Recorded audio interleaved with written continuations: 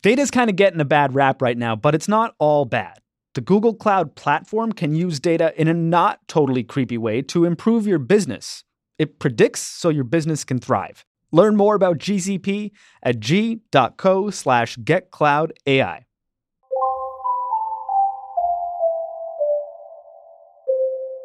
Can you tell me about the border? One of the things about the border is that it looks so different depending on where you are. Arizona is lots of like rocky, volcanic mountains. You see the way that water moves through that landscape, like written all over it. So, there's like dry washes kind of etched all across the sort of valleys in between the mountains. It can be intensely quiet. That quiet like slows you down. If you're out there at night, you hear like the scampering of little like kangaroo rats and rodents and like beetles and lizards, snakes. Depending on what part of the desert you're in, there's like deer and jaguar and like mountain lion. So yeah, you can hear a lot, but it's a different kind of sound.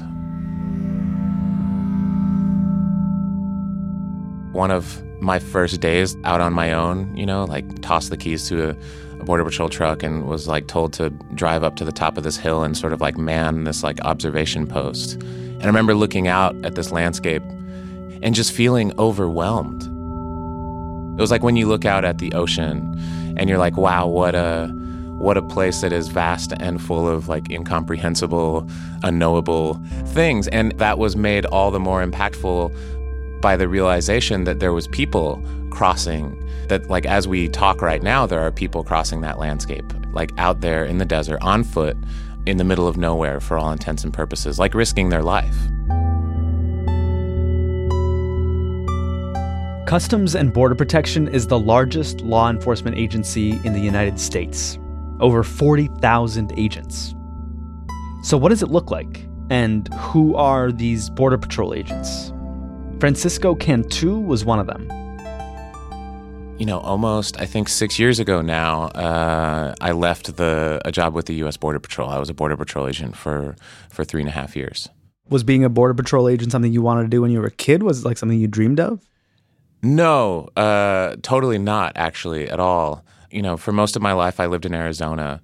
And then I left the small town where I grew up. Like a lot of people leave the small town where they grew up, just like kind of wanting to get out and, wanting to have like broader horizons. And I went to study like international relations, want to like travel the world, be a diplomat or something like that.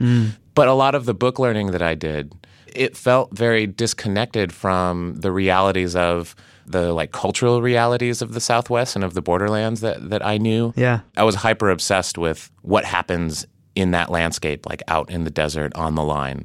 And I wanted to be there day in and day out. And the Border Patrol seemed like one of the only ways to do that. So you enter Border Patrol. What's it like? What are your first impressions? It's funny because even entering with all of those questions, like as soon as you show up at the Border Patrol Academy, like this training is designed the same way that most military and law enforcement training is designed to sort of break down your idea of who you are as an individual and rebuild you in the image of a law enforcement agent. What is alarming when I look back on it is how quickly I set aside a lot of those questions that I entered in with. Are you telling me that like you set aside your personal ideology in order to sort of submit yourself to the training of becoming a Border Patrol agent? Like you kind of forgot who you were? Yeah. I don't think this is uncommon. I think, like if you read a lot of the books that are written by veterans, like they talk about the same thing. The training is designed that way. What does a day of border patrolling look like? What's a day in the life? Honestly, the most likely day in the life of scenario is one of great boredom.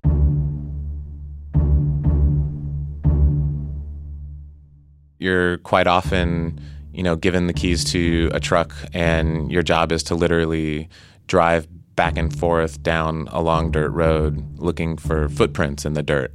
Or you're, assigned to like a lookout tower or a roadside checkpoint, or you're quite literally like sitting in front of the fence, like watching it rust. But then, of course, those days can be punctuated by moments of like extreme adrenaline. Like chasing people or what? Tracking people on foot across the desert, or, like there's car chases or drug busts, things like that. But again, like 80-90% of it is sort of sheer boredom. And that's, a lot of people are enticed into that job as like this job of action. When you look at the recruiting materials, it's like Border Patrol agents on ATVs and like with like huge dust trails behind their dirt bikes and stuff like that. There aren't a lot of pictures of people looking at fences. I mean, I knew a lot of agents who would just like do a crossword puzzle or like watch Game of Thrones on their iPad. Was that you? What were you doing? So I signed up to get trained as an EMT because the Border Patrol is involved in a lot of like search and rescue work, especially during the summer. I see now that I was sort of desperate for like a way to feel good about the work that I was doing. But, I never felt good about it because at the end of the day, you realize that you're sending them back to the place that they're risking their life to flee. Like when people praise the Border Patrol for doing good work or like rescuing people. It's sort of like the fire chief going out and like starting a fire in the backyard, and then, individual fire agents showing up and putting it out and like being praised for their work. Who's the fire chief in that metaphor? Is that the president? Yeah, or just U.S. policy, right? Like U.S. border policy. So the search and rescue element seems like one of like the more noble aspects of the job, and you were right there on the front line, I guess, as an EMT, someone who's trying to save lives and help people recover. What are some of the nastier aspects of the job? There is sort of a culture of destruction. And I think that there is a Wild West mentality. A couple months ago, in January, No More Deaths released this video of border agents like smashing water bottles or dumping out water bottles that had been left by humanitarian aid groups. All you do is tell me, is it yours? Not yours. You're not going to tell me, huh? And I remember it was like one of my first days in the field. We were tracking this group, some marijuana smugglers. We caught up to them. They like dropped their bundles and all their backpacks and like scattered into the desert. And the like training agents who were with us, we were, fresh out of the academy, kind of just like set us loose. And like I remember just like watching all of these agents just sort of like rummaging through people's backpacks and like strewing their clothes across the desert floor and like on cactus and plants and like stepping on people's food and like, just like ransacking everybody's belongings. And I remember like I didn't partake in any of that, which I thought absolved me. Yeah. After you've been doing the job and like you look back at it, you're like, well, no, like I'm wearing that uniform every day. Like I'm part of that. You talk about these agents destroying food and, wasting water and it becomes very easy to characterize Border Patrol as sort of like heartless and faceless. But who were your colleagues when you were a Border Patrol agent for 4 years? I was surprised when I showed up at the academy. Half of my classmates were, Hispanic or Latino from immigrant backgrounds. My grandfather crossed the border like with his family fleeing the violence of the Mexican Revolution. I mean, he was a kid. He was brought across by his parents in like 1912 or 1910 or something like that. Like without authorization? Yeah. I mean, they quite literally jumped a train. So you're like literally policing yourself? Yeah. And a lot of Border Patrol agents are. Wow. There's a lot of agents that are from border communities. Growing up in those communities, if you're looking in your community at like who's doing well in like a small town in Arizona, a lot of times it's like law enforcement. And so I think for a lot of these people, it's kind of an easy choice, right? It's like, oh, like Border Patrol, like that's, if I want to like own a house and like support my family, like that's a great job with great benefits. Huh. The state has to create a very enticing situation to like recruit people to police their own. I mean, that's as old as colonialism itself. How do you go from there, from, I want a house, I want a pool, I want 2 cars, to destroying people's food? One way it happens is with rhetoric and language. In a military standpoint, you're using words like enemy, In Border Patrol or a lot of law enforcement, it's only slightly more subtle than that. You're talking about criminals, right? Like, that's the word. But, when that gets turned on its head is when you show up in the field and you're actually like quite a few of the encounters, if not most of the encounters that you're having are with people who are in, like, you're encountering them in the most vulnerable moment of their life. You're encountering women and children and old people. They're in the middle of the desert. They're lost. They've been abandoned by their guide. I saw that like time and time again. To use the language of warfare and like criminality to talk about those people, it's by design. The United States border with Mexico is just shy of 2,000 miles long. There are major cities, there's water, and then there's a deadly desert. So why cross there? That's coming up. This is Today Explained.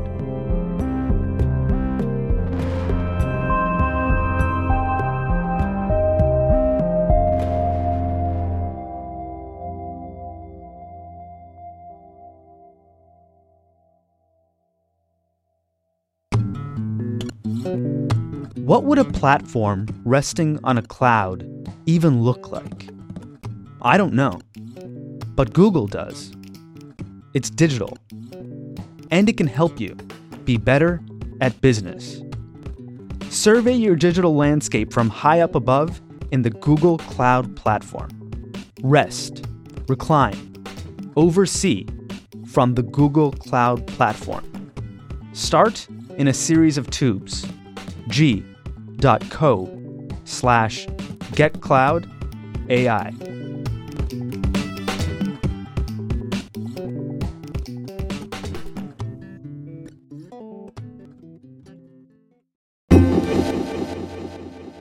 Sean Rameswaram, Today Explained. I'm talking to Francisco Cantú. He's a former Border Patrol agent, and he mostly spent his time on the border patrolling the desert because every day people choose to risk their lives to cross it. It didn't always used to be like that. What we have done since the 1990s is we've had this policy of, enforcement through deterrence that has sought to build fences and heavily enforce border crossing in the towns and cities and in the sort of like flat, easy to cross parts of the border. What that has done has over time like pushed crossings out into the most remote, dangerous, rugged parts of the border. And so, beginning in the 2000s, you start to see like hundreds of people dying in the desert every year. And that trend is a trend that continues. So last year, for example, how many times did you hear the president and his administration brag about the fact that border crossings were down to their lowest level in something like 14 years or even more? Yeah. But what you didn't hear and didn't read about was the fact that deaths along the border actually went up from the year before. So although less people were crossing the border, that crossing is still becoming more dangerous. People will endure whatever version of hell you put in front of them when, their family is on the other side. I'm sure you encountered thousands of people in your years working as a Border Patrol agent. I'm wondering if one person sticks out as sort of an encounter you'll never forget. Yeah, one that really stands out to me, it was during those first weeks and months when I was, allowed to like patrol out on my own. And one of the jobs that you're given as a junior agent is to just, go pick people up who've been apprehended and bring them back to the station. And so I was called to this village where a couple of people, were knocking on people's doors, trying to get picked up. And it was a man and his wife. They had like fallen asleep in this little church. The woman was pregnant. Her husband sort of like really eagerly was telling me that she speaks English. And so I started talking to her in English, and it turned out, she spoke perfect English with an American accent. She had grown up in Iowa. She went to high school there. She was a kindergarten teacher there. And she had left Iowa when, a family member died back in Mexico, and she had gone to care for them. But then when she got pregnant, she made the decision that like she wanted her child to have the life that she had had, the opportunities that she had had. she had convinced her husband to cross, and she was telling me, like, it's my fault. Like, I was the one who made the decision to cross. Her husband sort of asked me if I would, kind of like do them a solid. Just can we skip the whole deportation thing? Can you just drive us back to the border? I said no, of course. I was like, this is my job. I have to take you guys in. I told them my name and I asked them for their names, like repeated their names out loud so that I would remember. And I sort of told them to be safe, to think about their child. And then a couple hours later, I was back on patrol, like back in the van, and I realized I had totally forgotten their names. Looking back on it, that stands out to me because I think that's one of the first steps in dehumanization, right? Is you forget someone's name, what makes them an individual. And this is what our rhetoric nationally does. When we read about migrants, we read about a wave of immigration, a tide, an uptick, as if like these individual people's lives can be plotted on a graph or something like that. And that language encourages us to think of people as part of this indistinguishable mass. Now that you're years out of being in the Border Patrol, do you ever wish that you had done what her husband asked and just taken them back to the border, or even just let them continue? Man, I don't know. That's like I try not to spend too much time thinking about, what I could or should have done different, because I think that's already happened. So like the question becomes, what do we do now? Do you feel like you know something now, years out of this, that like, oh, the easy fix to this is just this? Why don't we do this? Or are you still just as confused? I mean, I think acknowledging the complexity and the humanity of this situation in and of itself is huge. And that's something that we have not done. Like if you live in Ohio and you've never been to the border, you've never really thought about it, and somebody's like, oh yeah, like build a wall across this landscape that for you might as well be the ends of the earth. It's like the frontier of the nation. It's easy, right? But it's not. We just had a huge conversation about immigration reform, but we didn't ever talk about the idea that there is a humanitarian crisis unfolding on our border that has been occurring over the course of many decades. To me, that's the place to start. The place to start is saying it's unacceptable for people to lose their lives. That's the first thing that needs to be fixed. Let's make sure that people stop dying on our doorstep, and then we'll come up with the rest.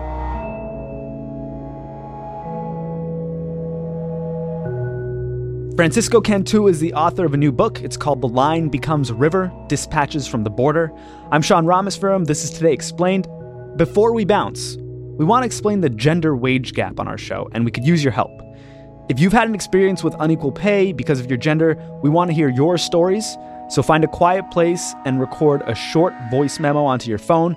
Send your stories to todayexplained@vox.com. That is our email address, todayexplained@vox.com. Include your name, your age, where you live, and what you do. Thanks.